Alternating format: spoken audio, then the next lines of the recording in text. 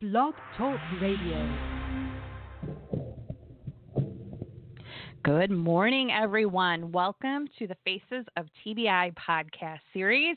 I am Amy Zellmer, founder of facesoftbi.com and your host. Today, I will be chatting with Brandon Seigel about creating positive change in the TBI community. This episode is brought to you by the Functional Neurology Center, a Minneapolis-based clinic staffed by a caring and progressive team of functional neurologists who are leaders in neural recovery and experienced in treating complex concussion cases with dysautonomia, vertigo, dizziness, whiplash, and migraine. They are the concussion doctors you can trust for comprehensive brain health in the Midwest. They have greatly helped me and many others. You can find them online at thefunctionalneurologycenter.com. Hello, I am Amy Zellmer, and you're listening to Faces of TBI, a podcast series for survivors, by survivors, raising awareness about traumatic brain injury, one podcast at a time. Those of you who might not know who I am a TBI survivor from a fall on the ice in February of 2014. I am a frequent contributor to the Huffington Post, Thrive Global, and the Goodman Project, an author of Life with a Traumatic Brain Injury, Finding the Road Back to Normal, available on Amazon. And I recently launched the Brain Health Magazine, so grab your free digital subscription at thebrainhealthmagazine.com. You can learn more about me and the podcast at facesoftbi.com, and you can follow me on Twitter and Instagram at Amy Zellmer. And don't forget to join my Facebook group, Amy's TBI Tribe, to connect with other survivors, caregivers, and loved ones. Today, my guest is Brandon Seigel, and Brandon is the president of Wellness Works Management Partners.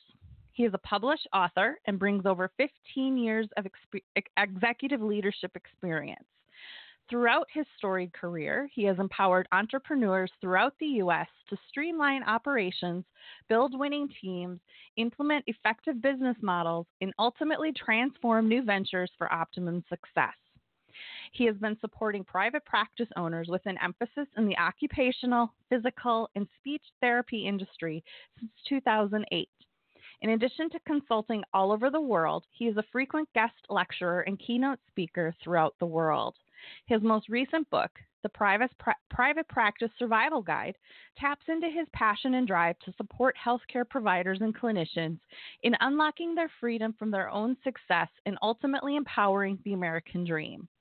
Through supporting private practice owners and optimized clinical outcomes, streamlining workflow solutions, and implementing leading innovation strategies, he has transformed private practices throughout the world. So welcome to the podcast, Brandon. I'm so happy to have you here today. Thank you so much, Amy. Such a pleasure, and I love what you're doing. I think it's incredible, and the world needs more Amy's because we need that voice for the world to hear what's going on, you know? Oh, thank you for that. And as I was reading my intro, I realized that today is my 6-year brain anniversary. So that didn't even occur to me till I was reading my bio. So happy brain anniversary to me. I know. Happy brain anniversary. 6 years ago today. Wow. You know, on the one hand, it seems like 20 years ago. And on the other hand, it seems like it just happened yesterday. So come a long way. Absolutely. So Brandon, I would love to start by asking you how you have come to work in the brain injury world. What's kind of brought you there? Absolutely. So it's kind of ironic because I didn't know I was getting into the brain injury world when I first got into working with specific private practices, but probably the first taste of working with this public and demographic is, so my mother-in-law, my wife, and my brother-in-law are all occupational therapists, and my mother-in-law is an incredible occupational therapist with over 40 years of experience, and one of her specialties was neuro. And so I helped manage and run and consult for one of her clinics in which we offered occupational therapy, physical therapy, and speech therapy. with all different, ranging from birth all the way up to geriatric. But we did have a specialty unit that really worked with traumatic brain injuries and also neuro rehab. And ironically, I remember the first time that I really understood what traumatic brain injury was, and that it's its own area. And we were working with a 16-year-old that had gotten injured in a motorcycle accident. And there was so much to that rehab process beyond just what people see as rehab. And so I became fascinated with all of the layers and levels of how we optimize really function. And one of the things was I remember seeing my mother-in-law work with this gentleman in just how to interview for a job and really bringing function to the next level. Because a lot of the times what I've found is that, we focus on, our speech and we focus on our physical well-being, but sometimes we also focus on the social emotional, but putting all those pieces together sometimes gets missed. So that's how I kind of came first, over 12 years ago, got really involved. And then since then, I've been working throughout the country with different private practice owners that are specifically catering to supporting people who have suffered from TBI. And again, a lot of the time we only think of adults. We don't realize that there's little babies and children. And so I think that's one of the things that's fascinating is people forget that there's a whole demographic beyond just that adult that gets in, a traumatic injury, but there's a lot of children that are suffering from this as well. Yeah. I always say brain injury doesn't discriminate. It doesn't care what age you are, what race you are, how much money you make. It doesn't care. It happens in the blink of an eye. And your trajectory can be forever changed. So such a great point to bring up that, little kids, the thing that's challenging for me is to hear some of my friends talk about their children. Oh, he fell off his bike and hit his head, but the doctor said he's fine. And I'm like, well, symptoms can take days and weeks to develop, so keep an eye on him. Oh, no, doctor said he's fine. It's like, oh, man, we're doing such a disservice. And not even understanding that, children, due to an injury in utero, could be having strokes and neurological impairments.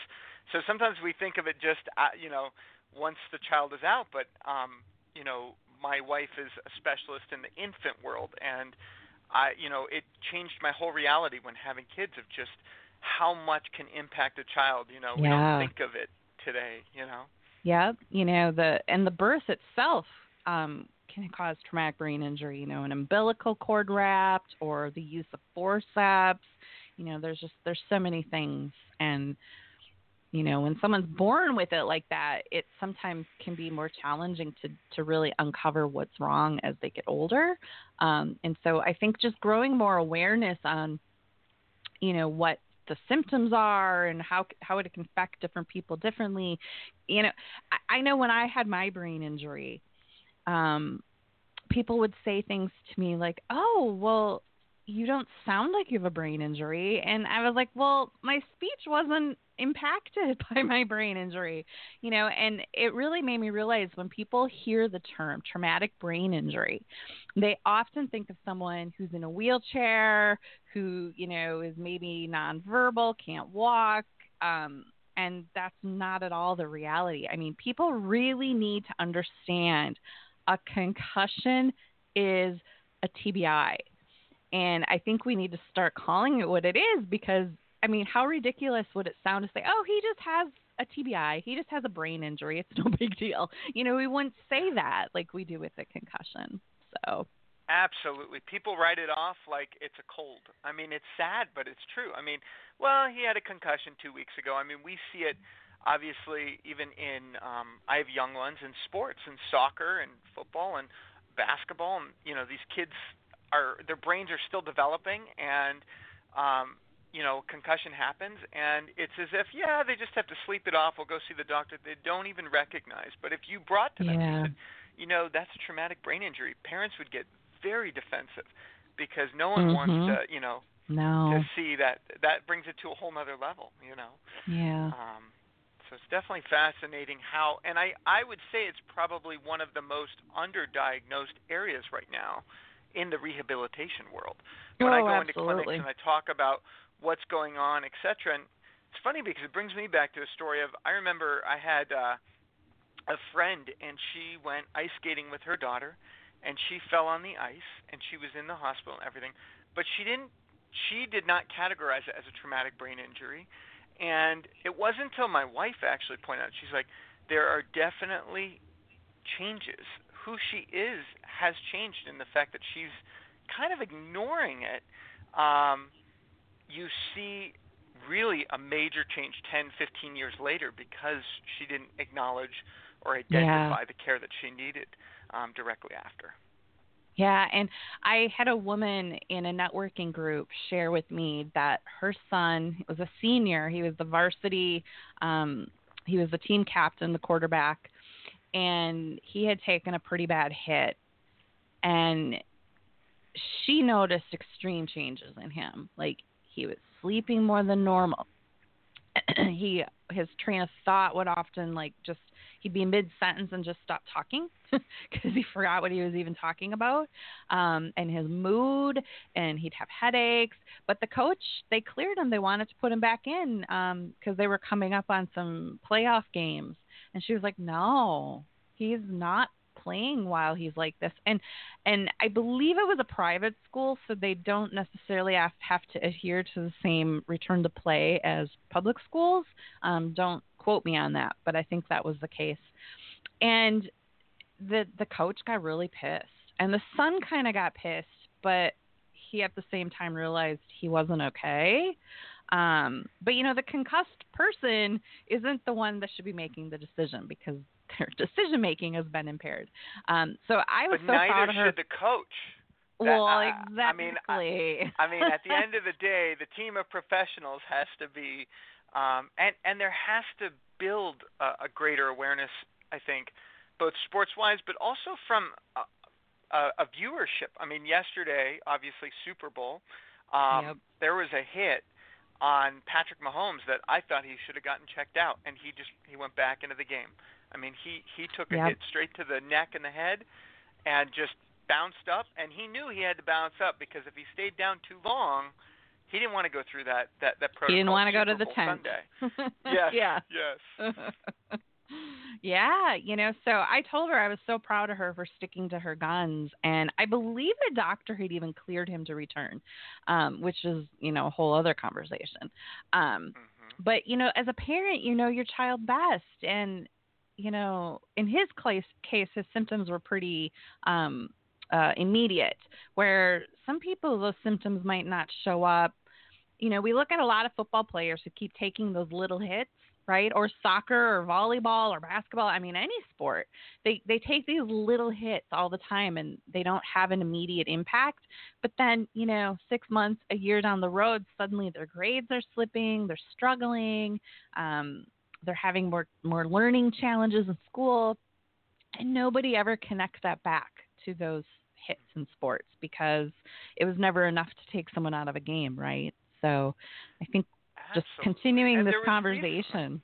yeah. Yeah. Yeah, there was recently a study on football players who are deceased, and I think it was like, I don't know the exact amount, but I think it was like 95% had Yes. they were showing the CT. I mean, I couldn't believe that. Mhm. Like, and yet we continue to, watch the game and play the game, etc. And so Yep. I think one of the things that a lot of practitioners, whether it be functional neurologists, physical therapists, occupational therapists, speech therapists, are, I think they're trying to do more exercise screenings in between games, and I really think that teams, whether it be little league or above, have to be looking at some of the minor functions of how they're tracking progress and growth, both on a neurological side and a physical functional side, because it's still being missed, in my opinion. Mhm. Mhm.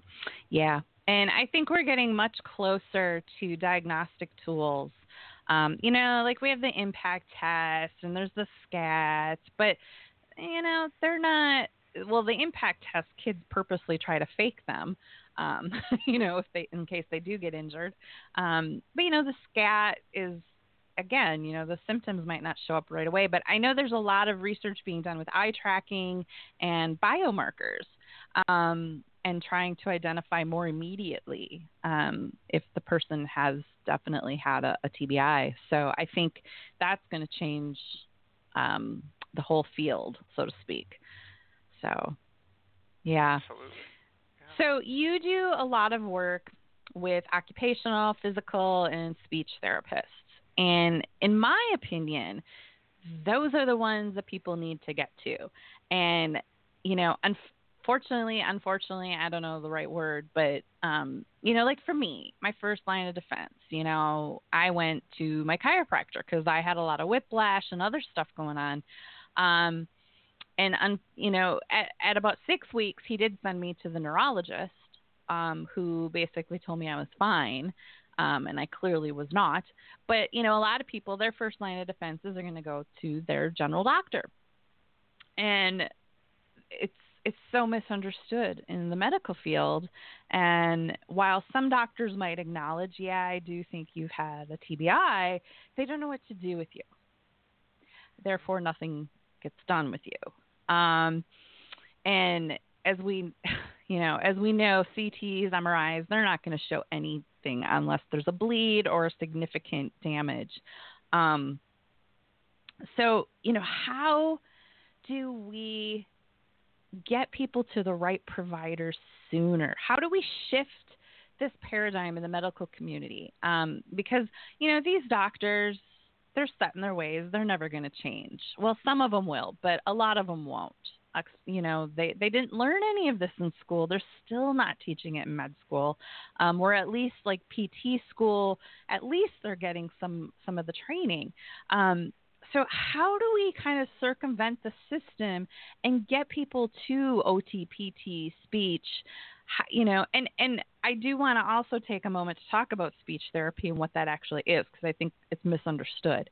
But how do we get people to the right provider sooner? How do we shift that? Couple things. I think the first thing that and obviously where we're at right now, society-wise, political, everything, I think we have to change the scope of how people look at healthcare. I'm just, in all transparency, I think that we've kind of gotten into this groove where we think if we just go and we enter the healthcare system, that the healthcare system will solve all our problems and is the answer. Right. And unfortunately, it's built on the basis of a business model that's get them in and get them out.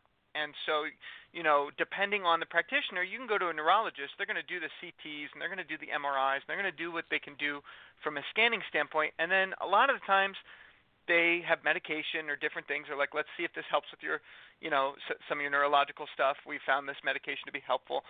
But the actual side of functional medicine often gets missed. And so there's a whole area beyond even just OT and PT and speech, but there's a functional medicine area out there that I think is really being effective at looking how people function. And I think these other disciplines align with it. But I think we have to change the viewpoint by educating society. I think through movies, I think through books, I think through TV, because that's how people are learning and growing right now. I hate to say it, but it's not Google News or anything, but it is sometimes a commercial. It is sometimes a movie. And so how are we bridging the gaps where we're educating people on the way that healthcare, what that means today? It's not just going to the healthcare system. As you know, I live in Madison, Wisconsin. We've got University of Wisconsin Health System, but I go there and they might solve the problem for 6 out of 10 people, but there are 4 people that will fall through the cracks, needing more than what that healthcare system can offer. So I think education's a big piece. I think the second thing is we need to continue to see what specialties have. And I think what happens is people tend to look at a profession like occupational therapy and they say, well, what does that have to do with, TBI? And they just think it's about getting dressed. Oh, they help me get dressed. Oh, they help my child on the spectrum. Everyone pigeonholes these professions. And so we need to build specialties and awareness, because I can put 100 occupational therapists in the room, and truly they all could have different specialties because the umbrella of what they practice is all about function. They are functional, they're helping people find function in life, how they function throughout, whether it is getting dressed, whether it is finding purpose and career development, whether, there's so many different areas. And then physical therapy, Yeah. all about movement. And what we're finding is that you go to one physical therapy clinic and they're going to give you a specific experience, and then you go to another and it's totally different. And so I think that research and education and certifications and specialties will help people see different aspects and understanding that healthcare is not in a box. It really is an outside of the box component where you have to see different layers so that you can get the support you need. When I was a child, I think I was in ninth grade. I was in history class, and I fell out of my chair with a seizure, out of the blue, literally just seizured out of my chair in school. Went to the neurologist. They had no answer other than to put me on medication. No one looked to say, hey, could he have gotten in an accident, playing baseball, riding his bike? What are the things that could have contributed? It was accepted as just, these things happen. It's a fluke.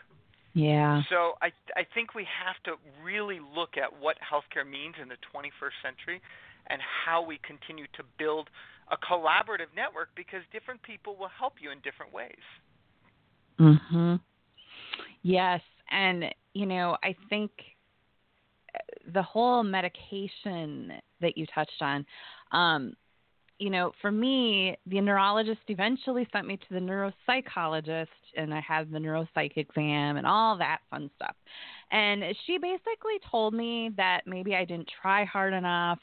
Perhaps it was psychosomatic, and she wanted to put me on antidepressants and Ritalin. She's like, and I looked at her and I said, how will that fix my brain injury? Like, it was like, I'm confused, right? And she's like, oh, you're just depressed. And I was like, no, depression is a symptom. It's not the root cause here. And she was pretty pissed at me that I wouldn't take the pills. But, we've been taught to blindly trust our doctors and to blindly take the medicine they give us without questioning it. And, like with the seizures, and don't get me wrong, seizure medication is definitely important for some people. But not even questioning where these seizures are coming from and what might be causing them. It just kind of blows my mind. There is no functional assessment, none.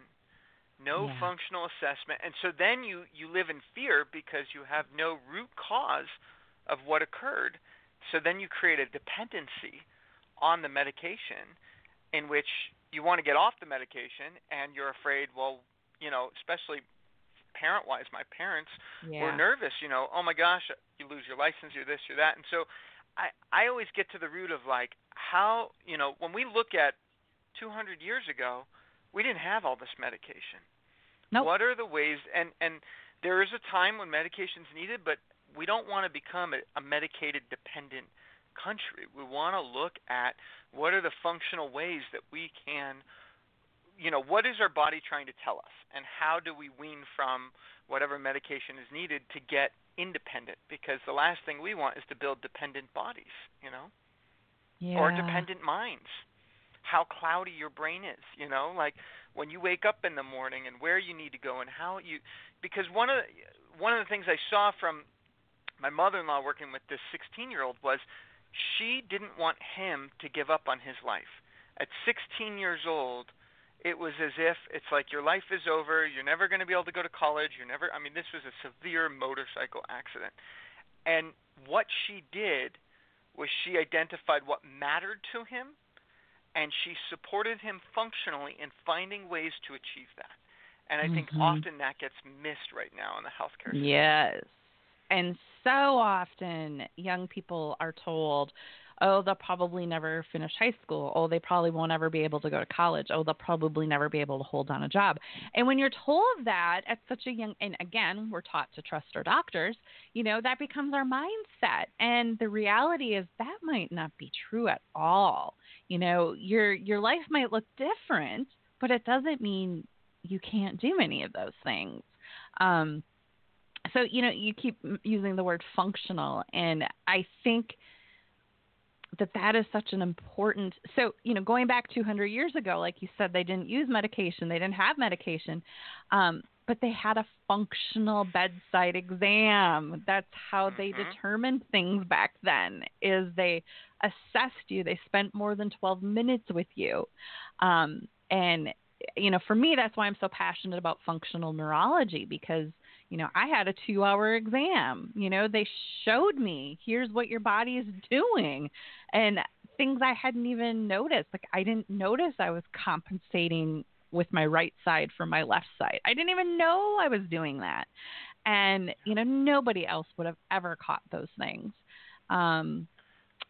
Yeah. I also think it's important that people understand that there's a way to get in tune with your body.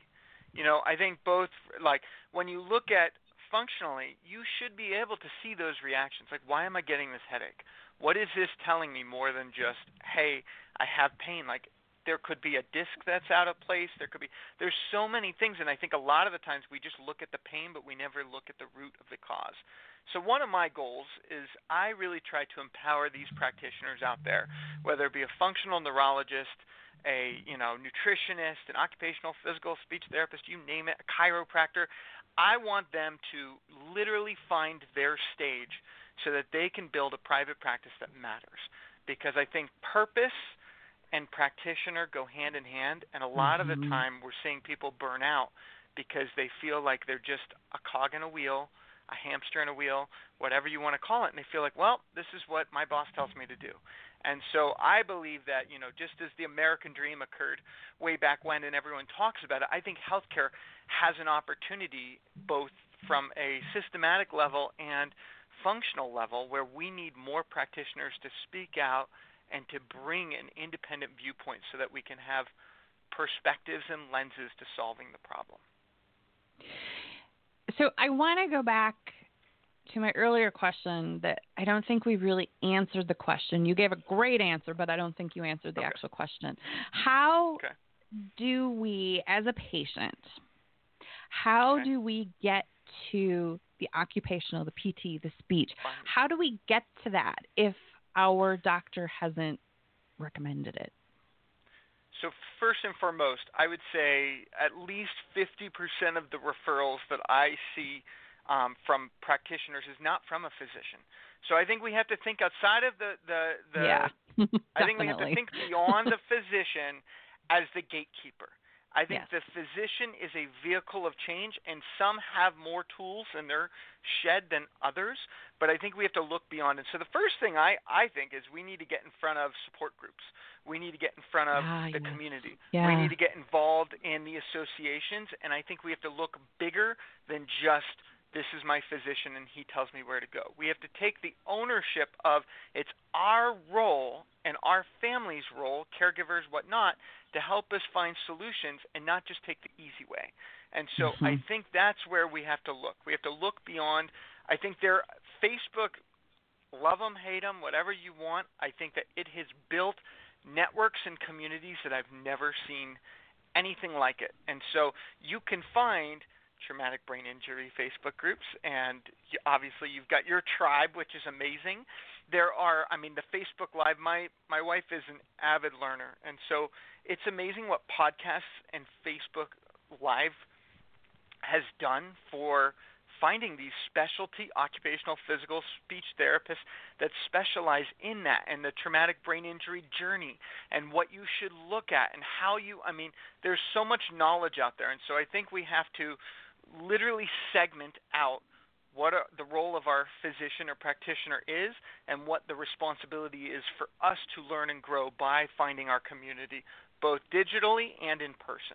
And so that's how I would do. Obviously, you can look up neurophysical therapy and chiro and this and that, but I don't think it's about necessarily finding I'm looking for a PT. It's finding community in which there's different resources, and those resources might be the right fit for you, and Joe down the street might need different resources.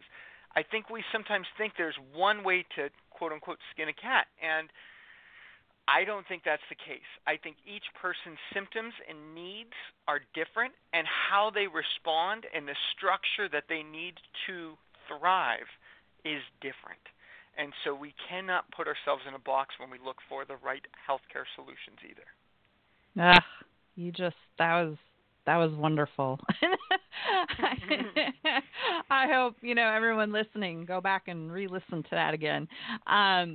Yeah, you summed it up so well, and I think I want to add to that too that we have to get out of the mindset of insurance covering everything, and a lot of stuff that actually helps us is not covered by insurance. Like, for instance, functional neurology and vision therapy, a lot of that stuff not covered by insurance.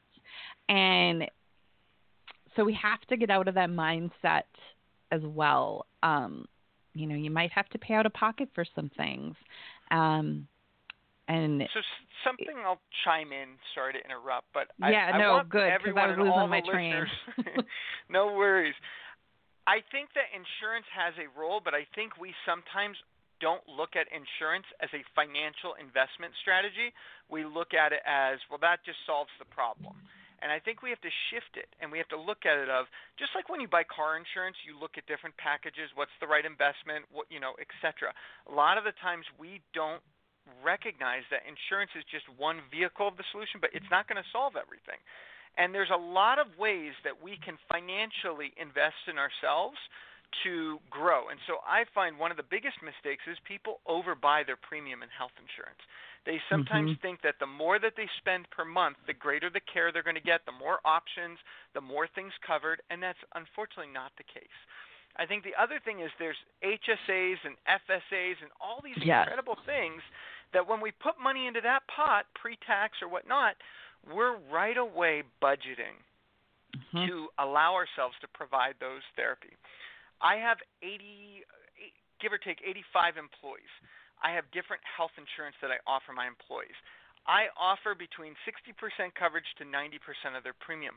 But the 90% premium is a high deductible plan in which I want my employees to take whatever money they're not spending on the premium, invest in an FSA or savings for their future health so that they can pick and choose where that money goes. Because a lot of the times we're just buying down deductibles. And then they don't get used. And I'm going to add to that. And so my best friend, was it October when it's open enrollment? He was asking my advice on different areas of things that are offered by his employer, and short-term and long-term disability. That is where you see the benefit if you are ever hurt. And it doesn't have to be at work, right? So if you slip on the ice and land on your head and have to take 2 years off, that's where you benefit from that insurance, where like because he was going to up his life insurance. I'm like, well, that's great. That helps your brother, when you're dead, but it doesn't help you. Chances are, you'll be injured in a car accident or a fall, and need that short and long-term disability. So do you have anything more to add to that? Yeah, so the last thing I'll add, and I have had a lot of the private practices that I work with sign up for this because I think it's an amazing service for the patients, is something called Care Credit. And Care Credit, basically, it's like a credit card, but you basically can have 0% and upwards to 24 months with no interest. So all of a sudden, you can get something and divide it up, not change your lifestyle, and I think it is allowing two benefits so that everyone knows. One benefit is, I think, that you get a greater product many times when you are going through private pay, and that's why there are healthcare physicians that will negotiate with you like 75% reduction costs if you don't go through insurance. Like, there's so much that you can do negotiation-wise on cost when you don't go through insurance, because insurance has its red tape for physicians and practitioners. But the other thing with Care Credit is it really allows practitioners to get paid at the time of visit, because you take out, let's say it's a $5,000 cost that you're getting, and it's going to be broken up over the next 24 months. They're going to get that money from the start so that helps them with cash flow for paying employees and all the other pieces that it takes to run a business. So I do think it benefits both the physician side or the practitioner side, the physical therapist, the speech therapist, but the other thing is it benefits clients in accessing greater care in reasonable terms. Mm-hmm. Yes. And I have heard of people negotiating, like for an MRI, for instance, like through their insurance, they were going to have like a $2,000 like copay. And they were able to negotiate if they paid cash out of pocket, it was only like 1,000 or 900. So that's a really great point as well. So Brandon, we're just about out of time, and I just want to ask if you have any final thoughts or parting words of wisdom for our listeners today. So I think my parting words are look, don't listen, find a community, interview those that you're working with, whether it be people that have suffered from traumatic brain injuries, physical therapists, occupational therapists, speech therapists, functional neurologists, etc. Interview them. See if they have a client that you can meet with. Yes. Find out their program. Find out that, I think we need to live in a more transparent world. And so my parting wish is that everyone, if you want to do right by others, the more transparent you are, the easier it is to create authentic relationships. I ask that of all the practitioners I work with. I ask that of clients because I think there's too much misunderstandings out there, and if we lived in a more transparent world, we would be able to really thrive in authentic relationships. Yeah. Oh, such great information today, Brandon. I'm so happy to have had you here today. Thank you for taking the time to share with my listeners really great information. Thank you so much, Amy. It's been such a pleasure, and I think it's truly a gift what you're doing for the community. Oh, thank you so much. I appreciate that. And thank you, everyone, for listening. I really hope you enjoyed today's podcast with Brandon Seigel. And just a reminder, if you've missed any podcasts, you can find them all at facesoftbi.com. And you can also subscribe through your favorite streaming platforms such as iTunes, Stitcher, Spotify, iHeartRadio. That way you never miss an episode. Another big thank you to our sponsor, the Functional Neurology Center. Find them online at thefunctionalneurologycenter.com. And again, you can follow me on Twitter and Instagram at Amy Zellmer, and be sure to join Amy's TBI Tribe on Facebook. Thank you for listening. Thank you for being a part of my journey. I will see you all again next time. Have a great day, everyone.